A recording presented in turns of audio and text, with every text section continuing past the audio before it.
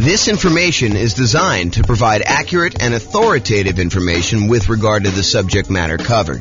It is offered with the understanding that the presenters are not engaged in rendering legal, accounting, or other professional services.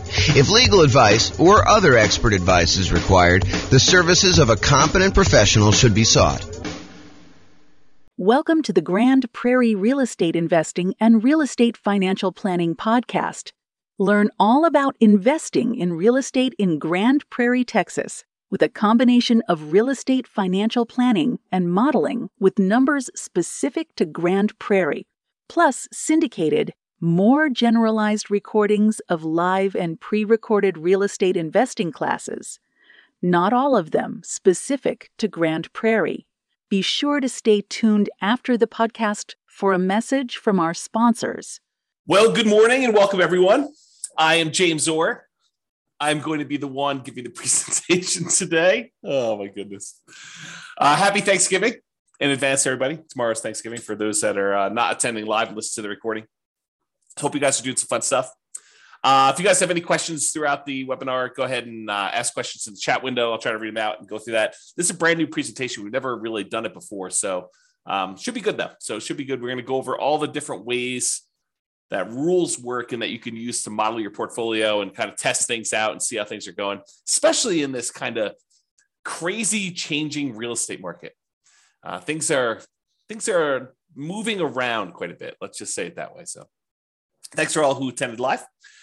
All right, so let's jump right into the content. So I'm going to give you a little bit of background first about like why we're even talking about rules and how things work.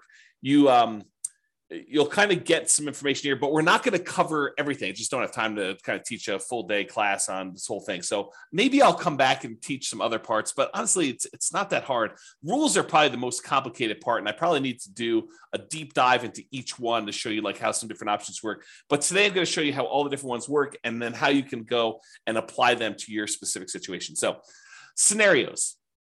A scenario is like a grouping mechanism for all the different specific parts of the plan. So first of all, you make a scenario. And then once you get all the stuff set up inside your scenario with all the different accounts and all the different properties and all the different rules, then you can make a copy of the entire scenario, change one or two things, and compare them to see how they perform against each other. For example, just a really basic example to give you an idea of like where we're headed with this. You might go create a scenario where you model out your entire investing strategy. You know, I own these particular properties right now. I've got this much money in all these different accounts, and I'm going to buy properties as I come up with down payments until I come up with 10 properties. And then you may say, okay, that's strategy number one, scenario number one. But I want to go ahead and add a variation on this, and I want to see what happens if I decide to pay off my properties faster. And so you might make a copy of that scenario and then add an additional rule to the second scenario that says pay off properties with extra cash flow. And then you can compare one where you have the basic model, your strategy that you're going to implement, and then the one where you pay off properties early. And you can see how much better or worse paying off properties early is for you in that specific situation, that specific strategy. So that's an example of where we're headed. So how you do this is you have a scenario, and then inside the scenario, you add all of your accounts. And accounts are nothing more than a place for you to store money. So you might want to have an account where you have all your stock market investments, or an account where you have all of your bonds, or an account where you have your retirement funds, an account where you have all your crypto, if you're still doing that stuff. All the different things that you have where you store money, and they have different rates of return and different characteristics. If you're like got pre-tax money versus post-tax money, you might want to separate those out. The trick is simplify down so that you only have the maximum number of accounts, the minimum number of accounts that you can before you have to do more. So as one example, if you normally in real life have a separate account for each property, for doing your modeling, you probably don't want to do that. And the reason why is then you got to manage getting money from one account to another account in order to be able to aggregate it to buy your next property. If you just say, look, this represents the sum of all of the property accounts that I have, then you could do it that way. So big picture, you've got the scenario. Now you've got all the different accounts that you've got set up for all the different things. In the beginning, as just like a tip, just make one account. If you've got more complicated things to model later, you can always go and do that. But if you're just starting out, just do one account and kind of do it that way. And then accounts can also, as kind of like a more advanced side note, an account can also represent things like what a business is worth to you. If you think about it, an account really is just a place to store money. So if you say, this represents a business that I own, it's got about $1 million net worth, and you can go ahead and model the income from it somewhere else, you can sort of do it that way too. Okay, so scenarios, accounts, now you've got properties. So inside the scenario, you've got all the different accounts you have, which is all the different places to store money. And then you've got all your properties, all the single family homes, duplexes, triplexes, fourplexes, any commercial buildings, any apartments, any industrial buildings, basically any real property that has characteristics like appreciation rates and rents and taxes and insurance and all those other things. That is another thing. And we break down properties into two major groups. Any properties that you already own. So each one of those is an exact property that you own. And then we don't allow you to make copies. Well, I have to be careful of how I word this.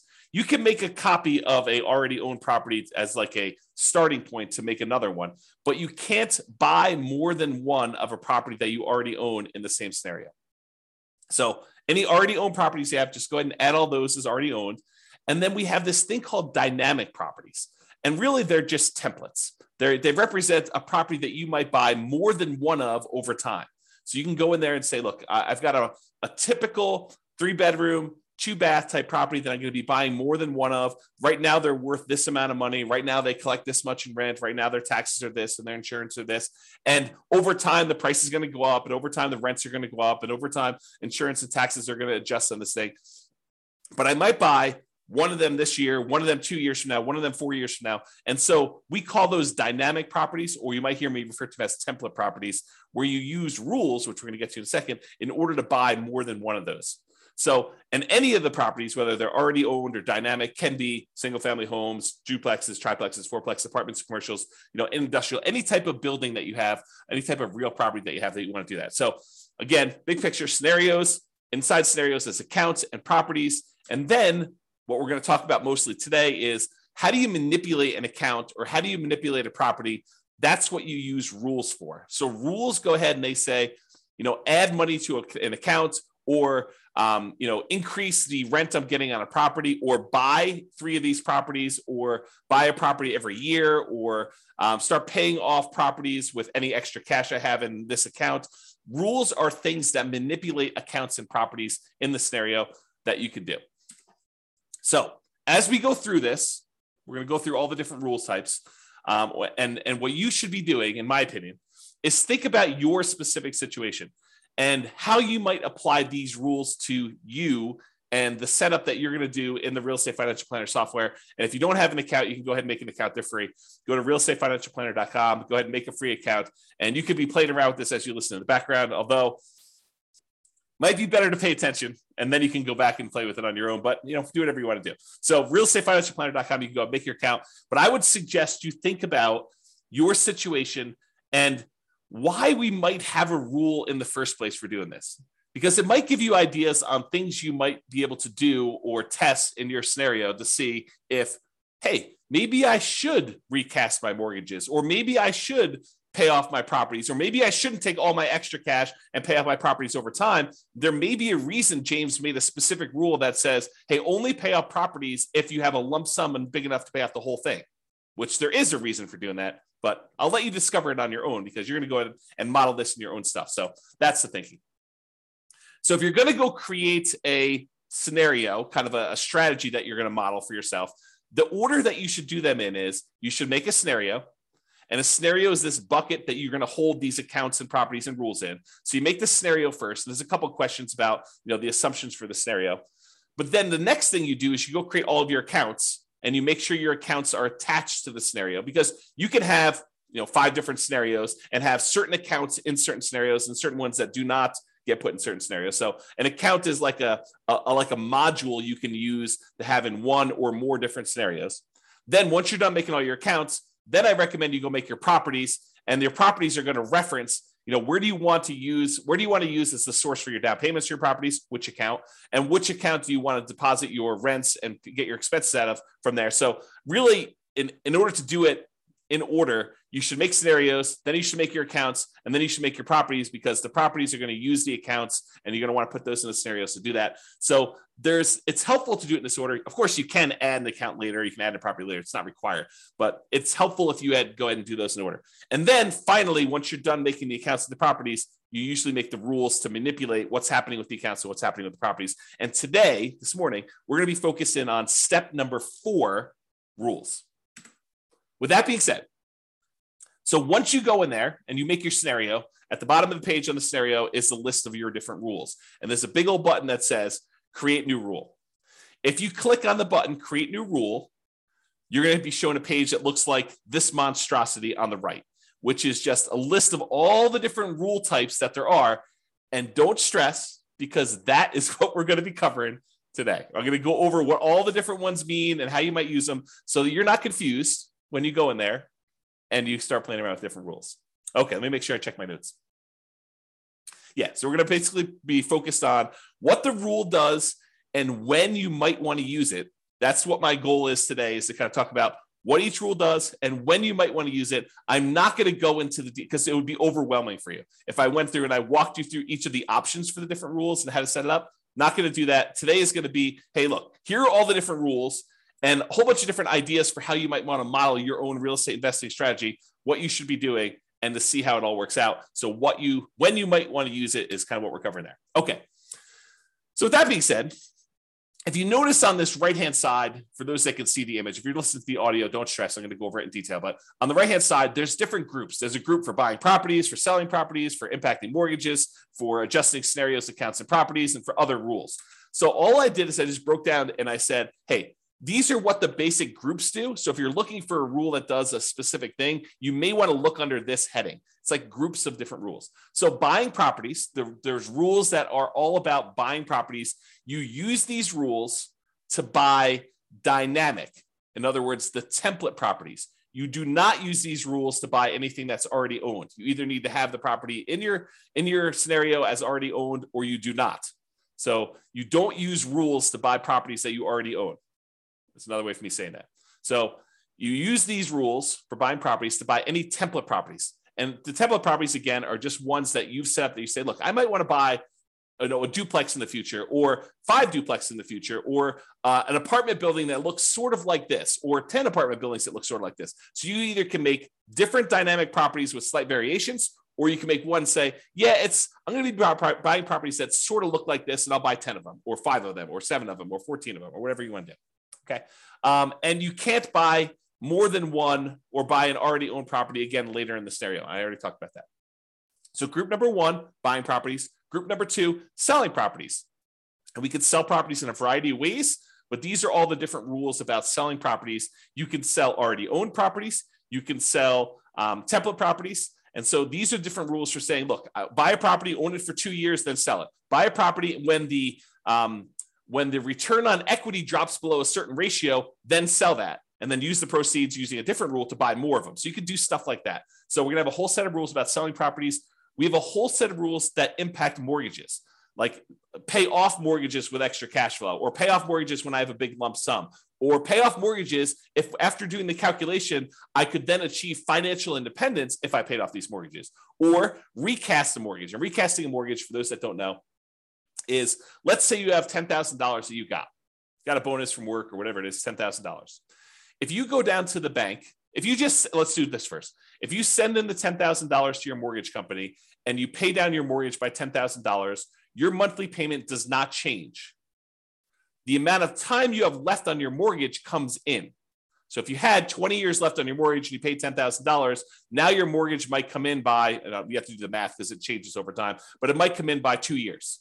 Okay. So you have 2 years, you'll pay off your mortgage 2 years faster if you just make the regular payments from then on, if you just sent the $10,000 in. Or with some mortgage companies, you could take that $10,000, you could go into the bank or call them up on the phone and say, look, I would like to recast my mortgage. And they say, okay, if you send us the $10,000, we will go ahead and restructure your mortgage so that it still pays off in the same amount of time, but your monthly payment goes down by, let's call it $100 a month. They do a calculation to figure out what the new math would be so that it pays off still in that same amount of time. And now you can reduce the amount of your monthly payment, improve your cash flow, as an example, by recasting your mortgage. And they may charge you a fee to do that, by the way. They may say, hey, it's $500 to do it, but we'll recast your mortgage. So you pay the $10,000 or you pay $9,500 and they take the $500 out for recasting your mortgage, and they do that. So that's what recasting a mortgage is, and there's a rule to do it, which we'll talk about. Or you might have a rule to refinance a property. So we'll talk about that too. Then we have another set of rules for adjusting scenarios or accounts or properties.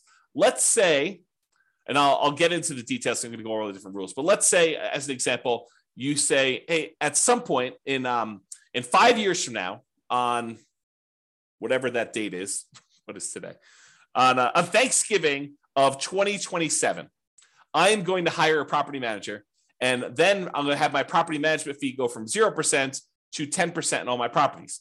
Well, you can use a rule that starts 5 years in the future that go ahead and sets the property management in all your properties to be 10%. That's what you can do by adjusting different values on all these different things. That's just one example. And then I have kind of like a catch-all miscellaneous bucket, doing other things like moving money between your accounts, creating income from a job, rebalancing a set of accounts, like you want to do 50% in stocks and 25% in bonds and 25% in cash. We have a rule that will automatically rebalance your account balances by moving money between the two. Or ones that might do like simulate market corrections. Like, what happens if property values are not always going up by 2, 3, 4, 5, 6, 7%? What if we see a period of time where property values decline? And maybe that doesn't happen this year. Maybe it happens next year for 2 years. And maybe it happens 10 years in the future for 5 years. So we could use rules to kind of do things like that for market corrections. Or maybe you want to say, I don't know when this market correction is going to happen, so let's have it be random. And I don't know how big it's going to be. It could be 2% down. It could be 15% down. It could be 50% down. We don't know. And so you can go ahead and set these rules up and say it's going to happen at some random point in the future. And you could set the frequency and all sorts of stuff. And we don't know how big it's going to be. Maybe it's going to be, somewhere between 0 and 20 or 0 and 50, whatever you want to set up for your kind of rules to model all that stuff. And then you can see how your particular portfolio, the strategy that you're planning on doing, is impacted by all of these changes. And the idea is you make scenario A, which is your baseline kind of like model. This is what I think I want to do. And then let me test out, should I pay off my properties and how much better or worse is that? And then you can compare the two scenarios on the same chart and look at a whole bunch of things like, how does this impact cash flow? How does this impact all the different things that we measure as risky, like your debt to income ratio or your resiliency or the months of reserves you have, or how much faster does A versus B get me to financial independence? And you can look at all those different things to do that. Okay. Before I go on, because I think I'm going to get into the rules next, does that make sense to everybody? If at least one person can tell me, yeah, that makes sense. Good job, James. Keep going. Or I'm really confused. You should stop now because we're not going to get very much further. If you could put the chat window, that'd be awesome. No one is responding. Unbelievable. Okay, good. Ben at least is. Okay, that's awesome. All right. I appreciate it, guys. Thank you for participating. Okay. All right. So let's talk about the rules to buy properties. There are two different rules to buy properties. Buy properties on a specific month yearly, or buy a property when an account has a down payment. Okay. Yeah. I appreciate that. Someone said, I'm following along, but might get behind if I'm doing something else. Yeah. No worries. Okay. That's cool. Okay, so rules to buy properties. So there's two different rules that we have to buy properties. And you might think, man, you should have a lot more complicated rules than this. Honestly, this really is sort of all we need. You buy a property on a specific monthly year. And as an aside, if you're listening to this and you're like, James, how do I do X, Y, Z? And you can't figure it out, just drop me an email. Let's go to the support page, drop me an email and say, look, how do I do this? And I'll tell you either you can't do it, or here's how you do it, or I should make a rule for that because it just didn't occur to me to do that. But a couple of rules have come about because someone said to me, hey, James, how do you do this? I'm like, you really should be able to do that. We've never done that modeling before, but it makes a lot of sense that you should do it that way. Let me go and make the rule for you. And then it took a little while, a couple of days, something like that. Me make the rule, but I made the rule. No promises it's going to happen in a couple of days for you. All right, so buy properties on a specific monthly yearly. You use this rule to buy a property every March, as an example, every year. And you could say, during this 5-year period, you can have rules run for certain periods of time. During this 5-year period, every March, go ahead and buy a new property. Okay. Or the most common way we buy properties is buy this property when my account has a down payment and all the stuff that we need, like reserves and, a certain threshold in the account, plus 6 months of reserves for my personal expenses, plus 4 months of reserves for all the properties I already own, plus 6 months of reserves for this particular property. Then go ahead and buy another property and do another dynamic property and do it that way. And that's the most common one that we use to do that. Okay. So here's what it looks like on the page. So I'm just going to go through like what the rule is and what it does. So buy a property in a specific month. You use this rule to buy a property every year on a specific month. And you can do every month of every year. So if you wanted to say, hey, I want to buy a property and I want to do it every month of every year, you could do it that way, or every January or every February, every March, so on and so forth. You could do each one.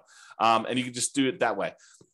So imagine so when would you want to use this rule? Imagine you have $1 million invested in an account. Let's say it's a stock market account. You're thinking you just discovered real estate investing. You're like, hey, I want to see what happens if I take the stock market account that's earning 6, 7, 8, 9, 10, 11, 15%, whatever it is for you in your stock market account that you're modeling. And you want to take that money and every year you want to buy a new rental property with that just to see how this goes. So you could use this rule to do that, to slowly drip out a down payment worth of investment into real estate over time doing this. And if you say to yourself, hey, look, I really want to buy one every 6 months, you could say, okay, buy one every March with this rule. And then you could set up a second rule that says buy one every September. And now you have 2 rules doing one a year in order to get that kind of 2 a year. Okay. So that's how you do it. All right. So buy a property when account has down payment. This one allows you to buy a property as soon as you have enough for the down payment, plus any closing costs, plus any reserves. And as you can see by the image on the right, there's a lot of options for you to define what this means. So you might want to define, hey, I need to have at least $10,000 in this bank account, adjust for inflation or not adjust for inflation, plus 6 months of reserves for this property, plus 3 months of reserves for all the other properties that I own, each other property that I own, plus 5 months of personal expenses, and then only buy 3 properties with this rule. Stop this rule after I own 3 properties. So there's different things you can do to manipulate this. And there's also stuff you could say, do I want to take into account my debt to income, like make sure that my debt to income is below a certain number? Or you could say, I'm buying creatively. I'm going to go buy properties subject to, or I'm going to go buy properties on lease options. So the debt to income doesn't matter because I'm actually buying an LLC anyway. And so ignore the debt to income ratio on that, or whatever you want to do. Or maybe you say, I have a real estate agent's license, so I'm going to get paid a 3% commission when I buy these, or go ahead and take a 3% discount. And so you could do all these different variations on this stuff with this rule. Or maybe you say, look, I want to buy properties, but if I can do cash out refinances on the other properties I own, if they're below 75% debt to income, or 75% loan to value, then I can go ahead and say, do cash out refinances to do it. So it's very flexible in all the different ways you can use it, but realize that's what you do. So when might you want to use this?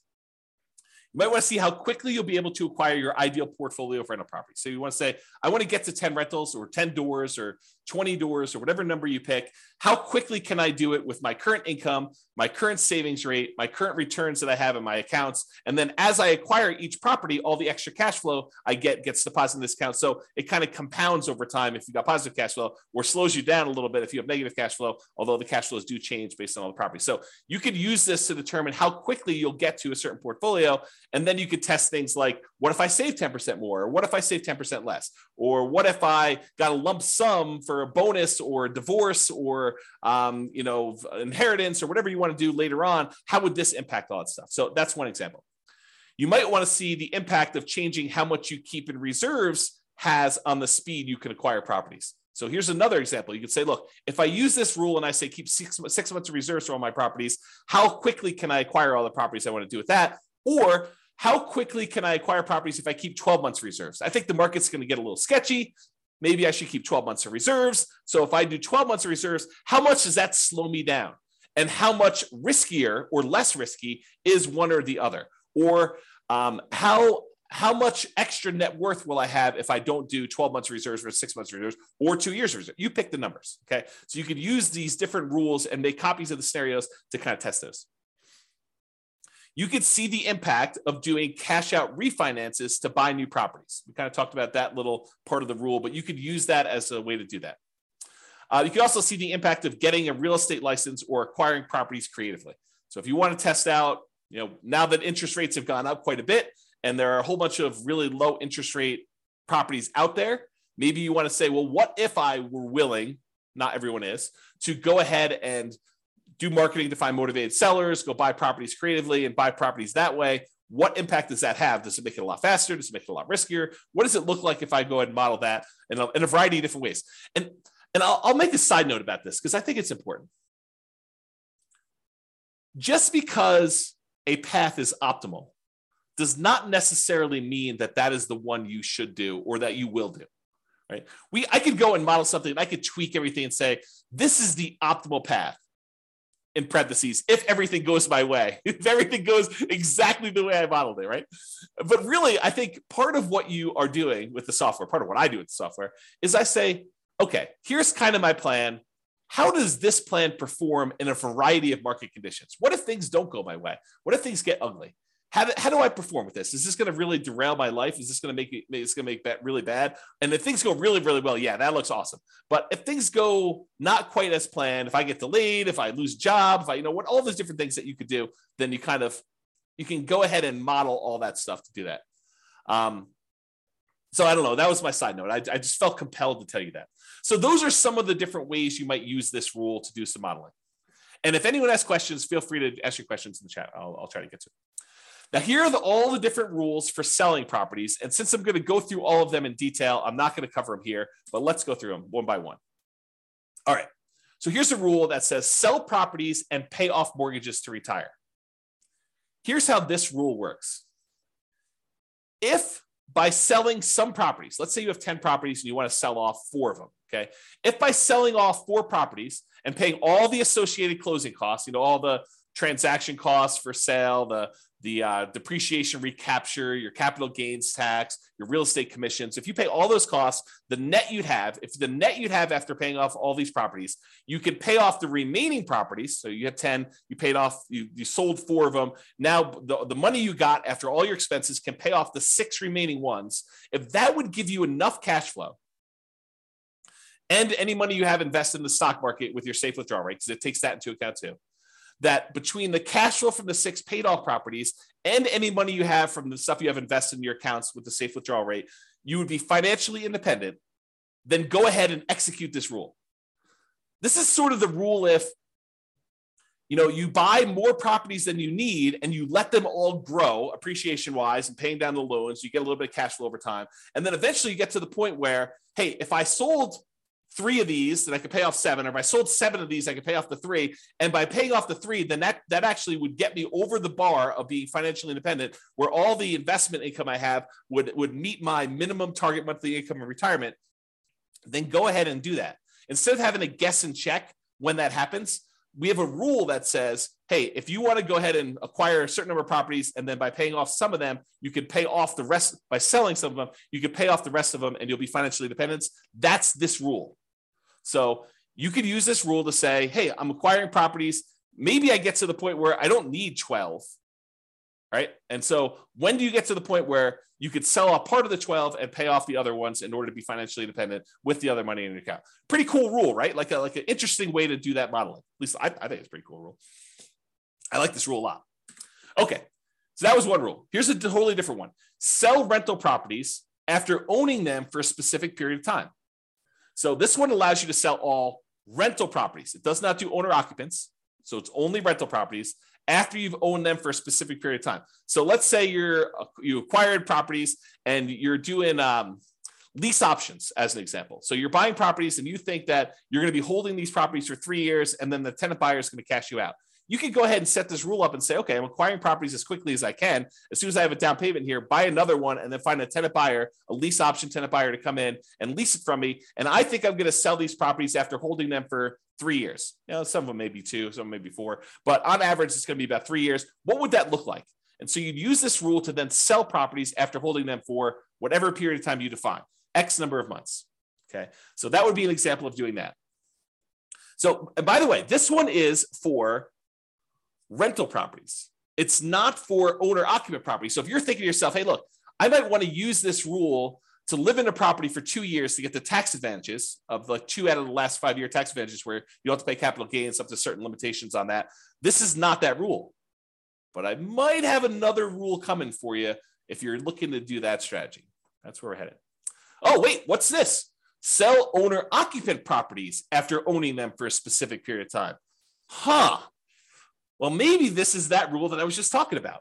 This allows you to sell an owner-occupant property, a property that you're living in, after owning them for a specific period of time. So you could say, hey, I'm going to do this model where I'm buying properties at a discount, but I'm moving into them. I'm going to live there for at least 2 years. Why 2 years? Because there are some tax advantages for you living in an owner-occupant property for 2 out of the last 5 years. I'm not a CPA. Go talk to your accountant to kind of get the details on this. But the basics of what I understand, the layman's version is, if you live in a property for 2 out of the last 5 years as an owner-occupant, and then you sell it, you are exempt from capital gains on that property up to a certain amount, and the amount changes whether you're single or you're married. Okay, so this could be a way for you to do that. And when you sell the properties, we have this little section down here that says, how much do you want in closing costs when you sell? How much do you want to pay in real estate commissions? Because you can put in what your assumptions are about those. And then what is your depreciation recapture tax? Well, if you're living in the property, that's going to be zero on most of those. And then what's your capital gains tax rate? Well, if you're doing this as an owner occupant, you're living there for 2 out of the last 5 years, your capital gains tax rate might be zero here. There you go. All right, Austin says, what's your take on mini syndications on single family homes? Austin, that is not on topic for this particular presentation. This presentation is on rules. So we'll be covering that. Splitting profits with investor or funds deal. So I'm not going to cover that today. Maybe we'll do a class on that in the future. I'll kind of keep that in mind, but not today. Sorry, got too much other stuff to cover. Okay, so that's when you might want to use sell owner-occupant properties after owning them for a specific period of time. Here's the next one. Sell rental properties after renting them for a specific period of time. Sell rental properties after renting them for a specific period of time. So before, the rule was sell rental properties after owning them for a specific period of time. But if you're doing this one where you have rental properties after renting them for a specific period of time, this is selling them after you've rented them. So imagine for a minute you're nomading, where you're buying properties as an owner-occupant, living there for at least a year, maybe more, until you get to the point where you're able to buy the next property and convert that one to a rental. Well, if you use the rule before where it says sell rental properties after owning them for a period of time, you might buy the nomad property, live there for a year and a half, then convert it to a rental. And then now that it's a rental, you've owned it now for 2 years. So really, that would be selling the property after 6 months, which isn't what you intended, I don't think. So this rule says, look, it doesn't matter when you bought it. If you lived there for a year or 2 years or whatever beforehand, and then you decide to rent it, this one starts the counter as to when you sell it based on when you converted it to a rental. Okay, so that's what it is there. All right. Sell rental properties based on return on equity. So this one is you're selling properties based on the return you're getting on the equity in the property. Okay, I got to take a step back and kind of explain to you what's going on here, because this rule is crazy. It's such a powerful rule. So how far back do I go? Oh man, this is crazy. Okay, so here's the deal. You own a property, and let's say you have financing on it, and you put down 20%, and the property value went up, I don't know, 5% in the first year. So you made 5% from appreciation on a 20% down payment. I'll put numbers to this to kind of give you a feel for it. Let's say you're buying $100,000 properties. You put down $20,000 and the property went up in value $5,000. So you made $5,000 on a $20,000 investment, which is 25% return. But what happens is over time, the amount of money you make on the property going up in value tends to increase. So the next year, maybe it's $5,100. It varies, but let's just say it's a little bit more than you made the year before. However, the amount you have in the deal now is no longer $20,000. It's $20,000 plus the $5,000 that you made from appreciation, plus a certain amount you have from paying down the loan. So the amount of equity you have in the property has grown more than the amount that the property is going up in value. So over time, the return you're getting, even though the return might be increasing, the return you're getting on the equity is actually going down. The amount you make on the property compared to how much you have invested in the deal is actually going down over time. So the return on equity on a property from appreciation, from debt pay down, from cash flow and from the tax benefits of depreciation. Like all four areas of return, they tend to go down in aggregate. Some of them go up a little bit over time. Some of them actually go down. Some of them stay the same. But in aggregate, the overall return, the combination of all four of them, tends to go down over time. So that the longer you own a property, the lower your overall return on equity is. So when you buy a property and you're highly leveraged up front, that's the best part of your return typically. That's the part where you're making the most money compared to how much you have invested in the deal. But as the amount you have invested in the deal increases because your equity is growing, you're paying down the loan, the property's going up in value, the equity is expanding, and the amount you're making might be going up, but not quite as fast as the equity is increasing. So that over time, your equity drops down. So you might say to me, look, James, as I own these properties, my return on equity is dropping and dropping and dropping. What if I said, look, once it gets below a certain threshold, I want to sell that property and I want to re-leverage back up. I want to go ahead and sell it, and then I'll go buy two more or one more and wait until I have enough to buy the next one. That's what this rule allows you to do. It allows you to be maximally leveraged, not maximally because you don't want to be selling a property every year just to kind of re-maximize your leverage, but within a reasonable range. So you can say, hey, look, once my overall return on equity, because I'm calculating return on equity on every single property every month. So once your return on equity for a property drops below a certain threshold that you set, I don't know, 10%, 12%, 15%, whatever number you pick, right? But once your return on equity drops below a certain threshold, then go ahead and sell that property, dump all the cash into a specific account, and then you can have a separate rule which buys properties whenever that account has down payments. So what will happen is you have these properties and they're growing and growing and growing. Once the return on equity drops below a certain threshold, it sells that property. Then you have another rule that takes any time. You have money in this account for enough for down payments and closing costs and reserves. Then I go ahead and I buy another property and I replace that one. Or maybe it's two properties because you have enough there to do it. So that's the way you use these rules in order to maximize your return on equity in a particular scenario. Does that make sense? Let me know if it does or doesn't. That'd be awesome. Okay. This rule is selling rental properties once your account balance drops below a certain threshold. Yeah, so James says makes sense. James is the only one participating today. Thank you for that. I appreciate that. Okay, so imagine this. Imagine you've got a portfolio of properties and you're trying to make sure that you have enough money to kind of support yourself, and you stop working before the cash flow on the properties will generate enough money for you to live on. So you're kind of operating at a deficit. You have $500,000 in your bank account, plus you've got a bunch of rentals, but eventually you draw through the $500,000 because you're a little bit short.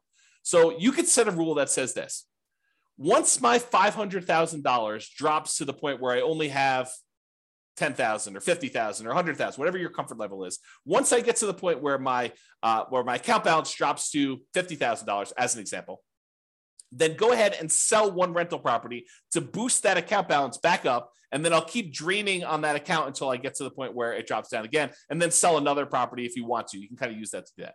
So imagine a situation where you stopped working earlier than you should have before you completely are financially independent. And now you have a whole bunch of rental properties with a whole bunch of equity, but you don't want to go sell those properties with equity right now. You want to go ahead and hold on to them as long as you can until the point where you need to sell them in order to put money in your account to be able to support your lifestyle. Then you could use this to model that situation. Or you could say, look, as soon as I get to the certain point where this account balance drops to a certain level, go ahead and sell a property because I want to be able to use that money to buy new properties. You could use that too. So this is similar to a rule that we're going to have later, where instead of selling the properties, you do a cash out refinance in order to bring your account balance back up. So they're sort of like a pair of rules. This one is the sell the rental. You sell it, you pay all your expenses on it, your closing costs, real estate commissions, depreciation, recapture tax, your capital gains tax. You can go calculate all those, and then the net gets deposited to your account. Or, which we'll get to here in a second, there's a similar rule that says, once my account balance drops below whatever threshold you set, then go ahead and do a cash out refinance to get to those. I did a whole class where we really use these rules a lot. I compared a person who lived in a really high cash flow market to a person who lived in a really high appreciation market. And I showed that while it's a lot easier to get to the place you want to be when you're in a really high cash flow market, you can get there in these really high appreciation markets with a combination of selling properties or doing cash out refinances. But there's some complications with the cash out refinance, which I talk about that in that 2-hour class. But I think the name of that class was cash flow versus appreciation. I think that's what the name of the class was. And I set it up as two different people competing, and go watch that if you haven't seen it before. It's pretty good if you're interested in this particular modeling. Okay. All right. Next rule: sell properties, but only if by doing so, the money that I get from all the properties will allow me to retire based on a safe withdrawal rate.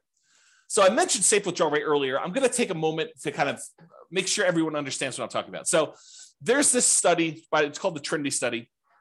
And what it basically did is it went back through historical stock market rates of return. And it said, if you only take out 4% of your of the amount of assets you have invested in stocks and bonds, then the likelihood of you running out of money in a 30-year retirement period was really, really low. That's the basics of the study. And so what they called that 4% was a safe withdrawal rate. And I'm using safe in quotes because there's been some arguments that it's really not so safe. There's been arguments by the guy who came up with it that it could be a lot higher than 4%.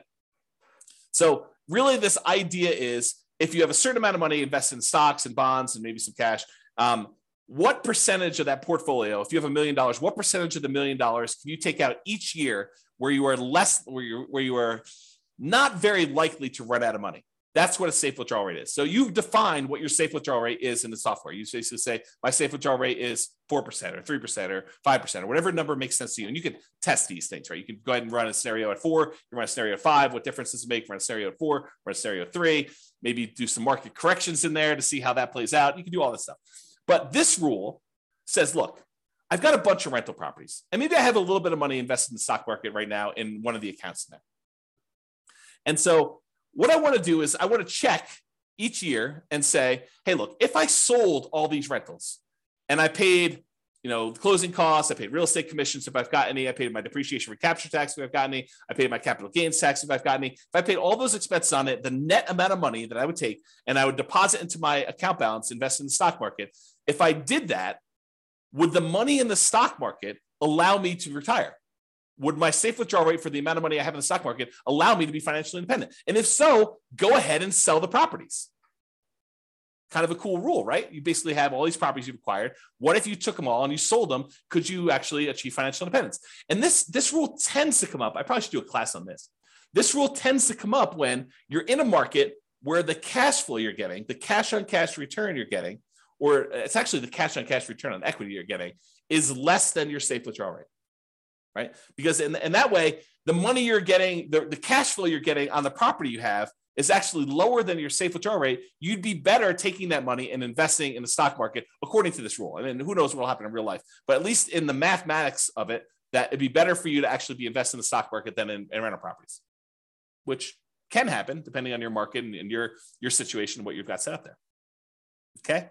So that's that rule. Kind of a cool one. All right. What about properties that you already own? And you said, look, I planned on selling this property next Christmas anyway. I lived in it for 2 years and now we're going to sell it so I can get a partial exemption on the capital gains. The period of time that I lived in it, I can get an exemption on that capital gains because I had the 2 out of the last 5 years. And a lot of people think that if they lived in it for 2 out of the last 5 years, they get a full exemption on it. But you may want to talk to your accountant before you put that on your tax return, because I'm pretty sure that it's not what you think it is, if that's what you thought it was. So anyway, you lived there for 2 years. You're going to sell it before the 5-year point. You're like, oh, this is great. I'm going to go ahead and do that. You can go ahead and set a rule up to say, sell this particular property that I already owned on this date in the scenario. Really simple rule for doing that. All right. Those are all the different rules on selling properties. Some pretty cool ones. Some kind of like really straight down the middle, generic sort of things, right? Now, let's talk about rules that impact mortgages. We'll go through all these one by one. Just knock the headphones off my head accidentally. All right, so pay down loans with cash flow. So maybe your strategy is, I've got all these rental properties. They're producing a bunch of extra cash flow. Maybe I've got some savings for my job and that's got some extra cash flow. I want to keep a certain amount of reserves, but anything over that amount I have in reserves, I want to take that money and I want to pay off mortgages with them. That's what this rule is about. So it takes any excess cash over a threshold you set, and each month it uses that extra money to pay off mortgages on the property. So if you have $7,000 more than the minimum balance that month, you can go ahead and throw it in there.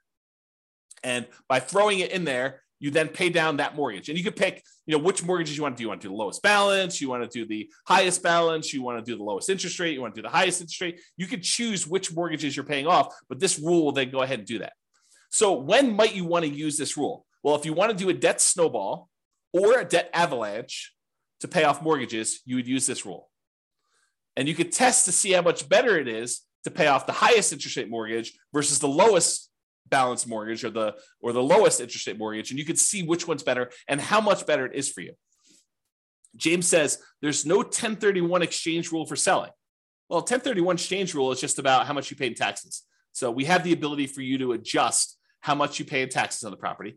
And then you can go ahead and use that rule and set the taxes to be equal to 0 for that. But then you got to track how much you would have had to pay in taxes on that one. So there's no keeping track of how much deferred taxes you have on a particular property, something I might add in the future, but you can set the threshold to be, I'm not paying any taxes on this one when I sell it. And yet my fees are an extra, $1,000 to do the 1031. So you can do 1031 exchanges. It's just not a specific rule for 1031 exchanges. If that makes sense. Good question though. Good question. Okay. So pay down loans with cash flow. That's how that works. Okay. Pretty simple. However, every time you make a payment on a particular loan, it doesn't actually improve your cash flow in the short term, unless you pay off the loan completely, and then it improves it by a big chunk. But it doesn't improve your cash flow because by paying down the loan, all you're really doing is moving in the date that loan gets paid off from where it was to closer. So it'll be paid off sooner. But your monthly payment stays the same. So it doesn't improve cash flow on a property. So you might say to yourself, hey, and I'll add this one other thing. And the amount of money you're earning on that extra cash flow you're doing is the interest rate of the loan. So if you're taking your money and you're paying down a 3%, 4%, 5%, 6%, 7% mortgage on a property, the amount that money is earning is the amount of your mortgage interest rate. So if you're paying off 3% loans with that, you're earning 3% on that money. You're paying off 7% loan, you're paying 7% on that money. Okay. So the idea is the more you're paying off on those properties until you pay it completely off, it doesn't really benefit you in the short term.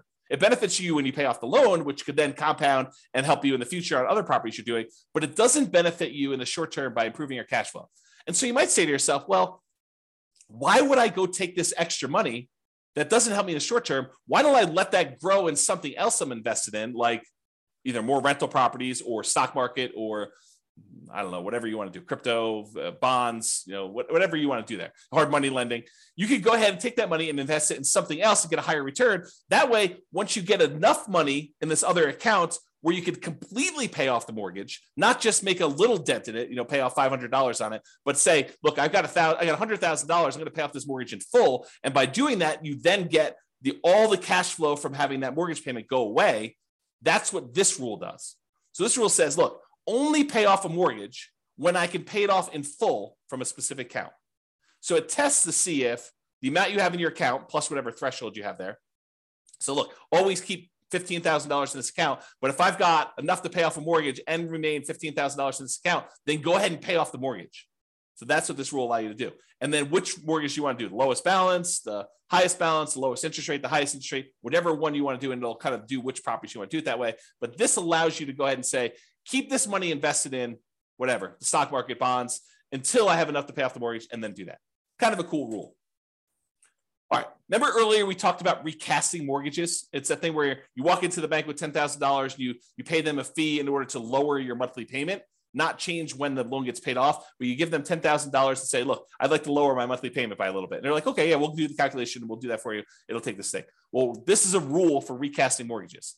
So you could take a lump sum of money, go into the lender and ask them to recast the mortgage. And so this rule allows you to go ahead and recast them. Okay, that's what that rule does. All right, remember before I told you about selling properties based on the account balance? If my account balance gets so low, then go ahead and sell a property to replenish that account balance so I have money to live on or money to invest somewhere else. This is the kind of sister rule for that, cash out refi based on account balance. So when your account balance gets to a certain point where it's really, really low, then go ahead and do a cash out refinance on a property, pull all that money out, deposit it into the account, and you'll be able to then have all the money in that particular account to use to do whatever you want with. Okay. So I think I have here, when would you want to use it? If you're modeling a situation where you're stopped working before your cash flow is enough to support your lifestyle, you might need to cash out refi properties from time to time to provide living expenses to kind of make up for that difference. Or use the equity properties to occasionally fund the purchase of new properties by refinancing. So you could say, look, once I get to this low account balance, go ahead and do a refi on a property to get the account balance up to where I can do a new purchase. Kind of an interesting rule. All right. So this leads me to explain this interesting concept. And so I need to explain it to you, but I'm going to take a drink first. All right. So imagine you said to yourself, look, I really want to earn, $10,000 a month. And if I was earning $10,000 a month, I would consider myself financially independent. Because $10,000 a month would be able to cover all of my personal expenses, including the mortgage I have on my owner-occupant property, and anything else I need, right? So $10,000 a month, that's my number. That's my target income to be financially independent, target income in retirement. But what if you didn't have a mortgage on your owner-occupant property? Would you need that $10,000 anymore? And you say to yourself, no, I wouldn't. So I can either have $10,000 if I have a mortgage on my owner-occupant property, or I only need $8,000 if I don't have a mortgage on my personal property anymore. And so the software allows you to select whether or not to move your financial independence number down when you pay off your owner-occupant mortgage or not. And so if you have that triggered, which is in the scenario section, this rule becomes super interesting, because what this rule says is, look, if I'm close to my $10,000 a month number, my target monthly income number in retirement, but I have enough cash in my account balance or stocks or whatever it is in my account balance that I could pay off my owner-occupant mortgage. And if I did that, I would be financially independent. Then go ahead and do it. So this is a situation where the passive income you have coming in from your stocks and all the cash flow and all the rental properties is really close to your number. It's at 80% or 85%. But you have enough extra cash lying around somewhere where you could pay off your owner-occupant mortgage because the balance is low enough that would actually lower the amount you need, and it would trigger you being financially independent. Then go ahead and pay off the owner-occupant mortgage. That's what this rule does. Pay off owner-occupant mortgage if FI, financially independent. All right. These are going to be really quick. These are the rules that allow you to adjust values on your scenario or on different accounts you have or on different properties you have. Okay. So set value on scenarios. What this rule does, it allows you to change any values you defined for the scenario at different points in the scenario. So originally you thought your safe withdrawal rate was going to be 4%, but 10 years later you say, hey, look, now I want my safe withdrawal rate to be 3%. You'd use this rule to run 10 years later and change your safe withdrawal rate number from 4% to 3%, as an example. Or you defined your refinance mortgage interest rate in your scenario as 5%, which is low now, but at the time seemed reasonable. And now you're like, look, in the future, I want this to be 7%. You can use that to change that too. You can use this set value on scenarios to do it at some point in the future. Or you want to say, look, my minimum target monthly income retirement threshold is now $4,000, but I want it to be $5,000 in 5 years from now. You can do stuff like that. Or your safe withdrawal rate number, as I use as an example. This is that rule that allows you to do that. The set value on accounts does the same idea on accounts, though. So let's say you were earning 1% on savings at the start of the scenario, but you think that's abnormally low. And by 3 years in the future, that should really be at least 2% or 3%. You could use this rule to say, set the value on the account, set the return I'm getting on that account to go from 1% to 3 years later and on to be 3%. Or you say, I want to set it to 1% now, but a year from now, I want it to be 2%. And a year from then, I want it to be 3%. And then you could use it to do stuff like that. Or the other thing it could do is you could set it to be a random number.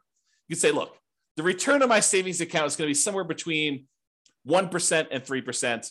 Have it change monthly by somewhere between this range, or add a little bit to it or subtract a little bit to it each month. You could do a whole bunch of things with making it random to simulate the stock market or what you're getting on savings, or what your business return might be if you're using an account to store kind of business stuff or bonds or anything like that. So you could use it to do random numbers as well if you wanted to. Same idea, but setting values on properties. You could say, look, my property appreciation rate is now at 1% because I don't think property values are going up in the next couple of years. But 3 years from now, I think the market's going to be normal, and we're going to set it to be equal to 3% from there. So you can have a period of time where properties are appreciating at a slower rate or at a faster rate, and then you could change it to be something else later. You could do the same thing with your rent appreciation rate. You could also do things where you hire or fire a property manager and set it from 0 to 10 or 0 to 8 or 0 to whatever. You could also do maintenance on a property. You say, look, it's just a brand new property I bought, so maintenance is going to be low for the first couple of years, and then maintenance will increase. You can go ahead and do that too. So this rule allows you to set values on properties over time and change those. And then if you go ahead and you change these things, but you're like, look, then I want it to return to whatever was normal at the very, very beginning, we have a rule that says reset the original value on an account. So if I was doing 1% and then I was screwing around with it for a whole bunch of years, and then after 10 years, I wanted to go back to whatever was set at the very beginning, we have a reset original value on accounts rule and a reset original value on properties rule for you to go ahead and mess with those. All right. I think this is the last section. Maybe not. We'll see.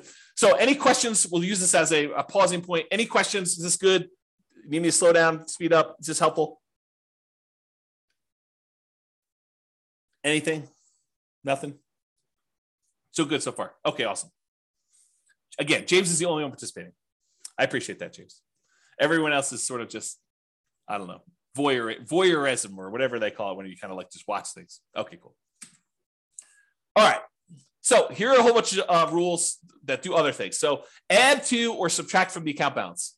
Let's say you're like, hey, look, I got this account. I know I'm going to get a bonus that's going to come in, a one-time deal or an inheritance that's going to come in at 16 months in the future. I want to be able to have a way for you to add a lump sum to your account or pull a lump sum out and say, look, I know that I'm going to have this big payoff for a lawsuit or something like that. I'm going to need to pay out a certain amount of money. Then I can go ahead and subtract this amount of money from my account at that point in the future.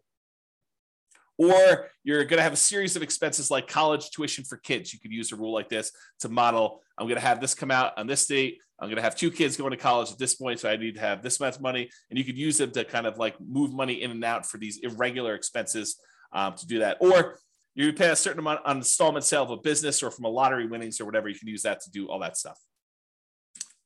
All right, transfer money between accounts. So you have money in the retirement accounts, or you have money in a regular account that you want to move to a retirement account. You can move money around between accounts using this rule. Or you have money in your rental property account and you want to use that to invest in your tax-deferred retirement account. You can move money from those things. Or you want to pull money out of one account when a certain account drops below a certain threshold. So you say to yourself, look, I have this reserves savings account that I'm never going to use unless my account drops really low in this other account. Just go ahead and move them when something happens to do that. So you can set up those rules to do those things. All right, here's that market correction rule I was telling you about. So this allows you to model what could happen if your market corrects. If your account balance or your properties all are affected by these things, you could do that. So this allows you to change the amount that is in accounts that you select. So it doesn't have to be all of them. Like a savings account may not be impacted, but a stock market account might be affected by a market correction. And which properties you want to have impacted by this thing, and then by how much. And you can have some of these be random. So you can have how frequently it happens be random, or you can have the amount that it declines be random. And if you need to do one random and one static, you can have 2 of these rules running and only impacting one or different things to do that. So that's all about different market corrections. And if you're really trying to see how resilient your portfolio is to different market corrections, this is what you want to be playing with. You want to be able to see, okay, I'm going to do this strategy. And the strategy sounds awesome, right? I'm going to be buying properties and maximizing my loan to value and minimizing the amount of money I have in a deal and keeping really, really low reserves to kind of make it go really, really well. Well, let's see how that performs with market corrections. Or I'm going to buy properties free and clear, not going to have any mortgages on them at all. It's going to be slow and steady wins the race. And let's see how that is impacted by market corrections. And then you can compare those 2 strategies. You can see, oh, this one gets me there faster, but it fails sometimes. I run out of money. I have to file bankruptcy or, foreclosure. So, that sort of thing can happen if I, have market corrections. But this one tends not to happen as much, or tends not to happen at all. And so you could say, maybe I don't do that one strategy, or maybe I kind of hold it back a little bit and see how it goes. But it's up to you. It's really your strategy, and you're testing it, and you're seeing how it performs. Okay.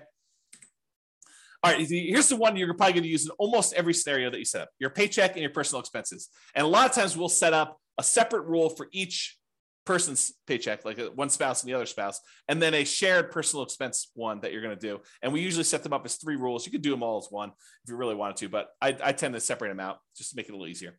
So what this rule does, allows you to model receiving a paycheck or other regular income. It doesn't have to be a paycheck, but it could be, I'm getting regular payments of a certain amount. If you're doing, you don't need to do this for rental properties because the rental property stuff does its own thing. And the personal living expenses. So you might want to use this to model each one of your paychecks, and then which ones of those go away when you're financially independent, you stop working. You could set this rule up that says, hey, look, I get this paycheck, it's this amount, but as soon as I am financially independent, stop giving me this paycheck. And it'll automatically turn it off for you so that you no longer get it, okay? And then you could use it later if you wanted to model Social Security if you don't want it to count towards your income to qualify for being financially independent. So we have another rule specifically for Social Security, which does count towards your financial independence number. But if you're like, look, I don't believe Social Security is going to be there, it's nice if it is. Let's go ahead and model that Social Security, but don't count it toward my financial independence number at all. You'd probably want to use that sort of like a fake paycheck from Social Security. Okay. So you could use that to model that too. And so to do Social Security, you just have this rule start at whatever date you'd qualify for Social Security and have it run through the end of the scenario doing that. Okay. Passive income. This is the one where you could do Social Security with, but it does other things as well. So passive income models things like Social Security, pensions from jobs, and annuities. So if you went and you bought an annuity and you're getting whatever it is, $2,000 a month from the annuity that you purchased, you could use that to model this. And you could go ahead and it's very similar to your paycheck one, except this does count in your calculation for being financially independent or not. Okay, so you model Social Security and pensions and annuity income from that. Lumpy income. Let's say you're like Ben and you flip properties and you want to have lumpy income come in from every time you flip property. Maybe you flip a property every 6 months or every 3 months or every 4 months or every month or whatever it is that you do.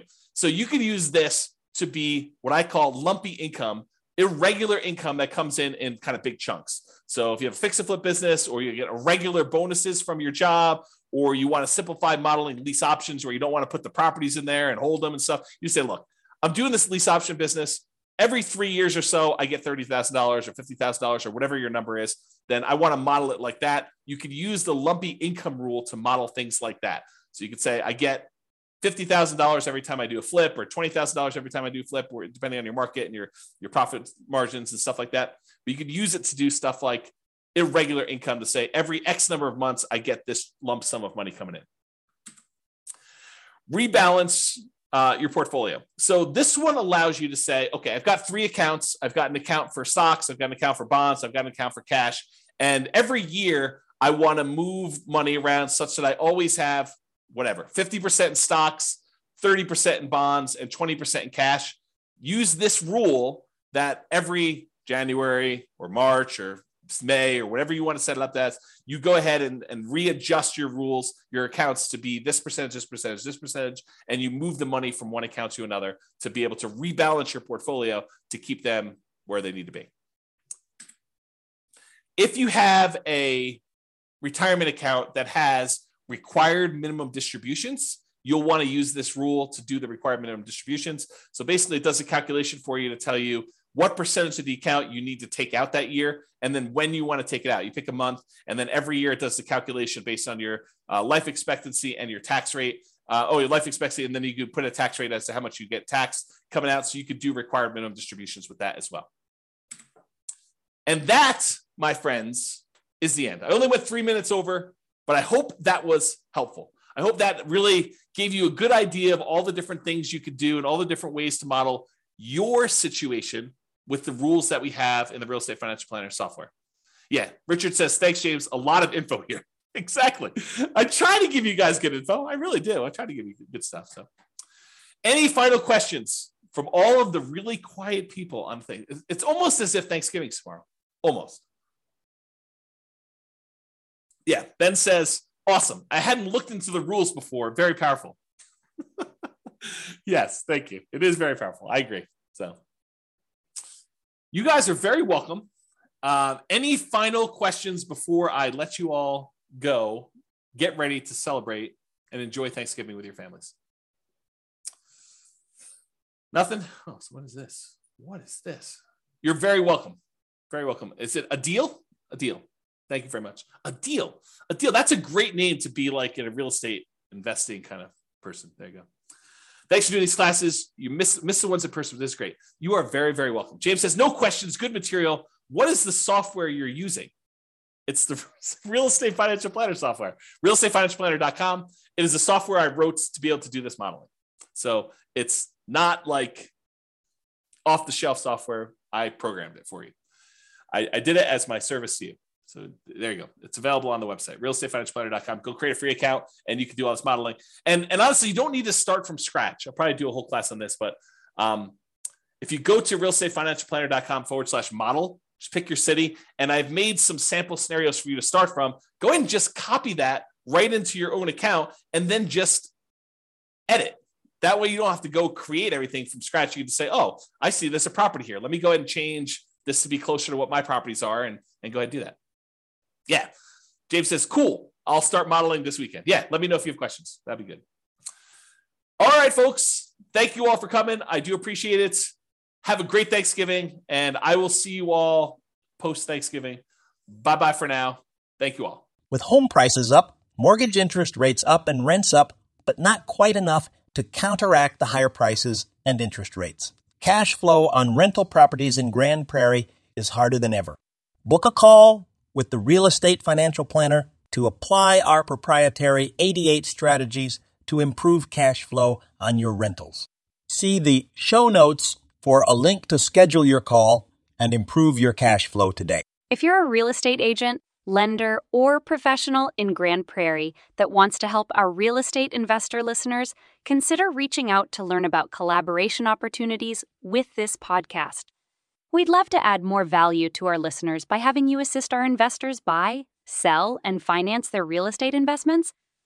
See the show notes to schedule a call to discuss collaboration opportunities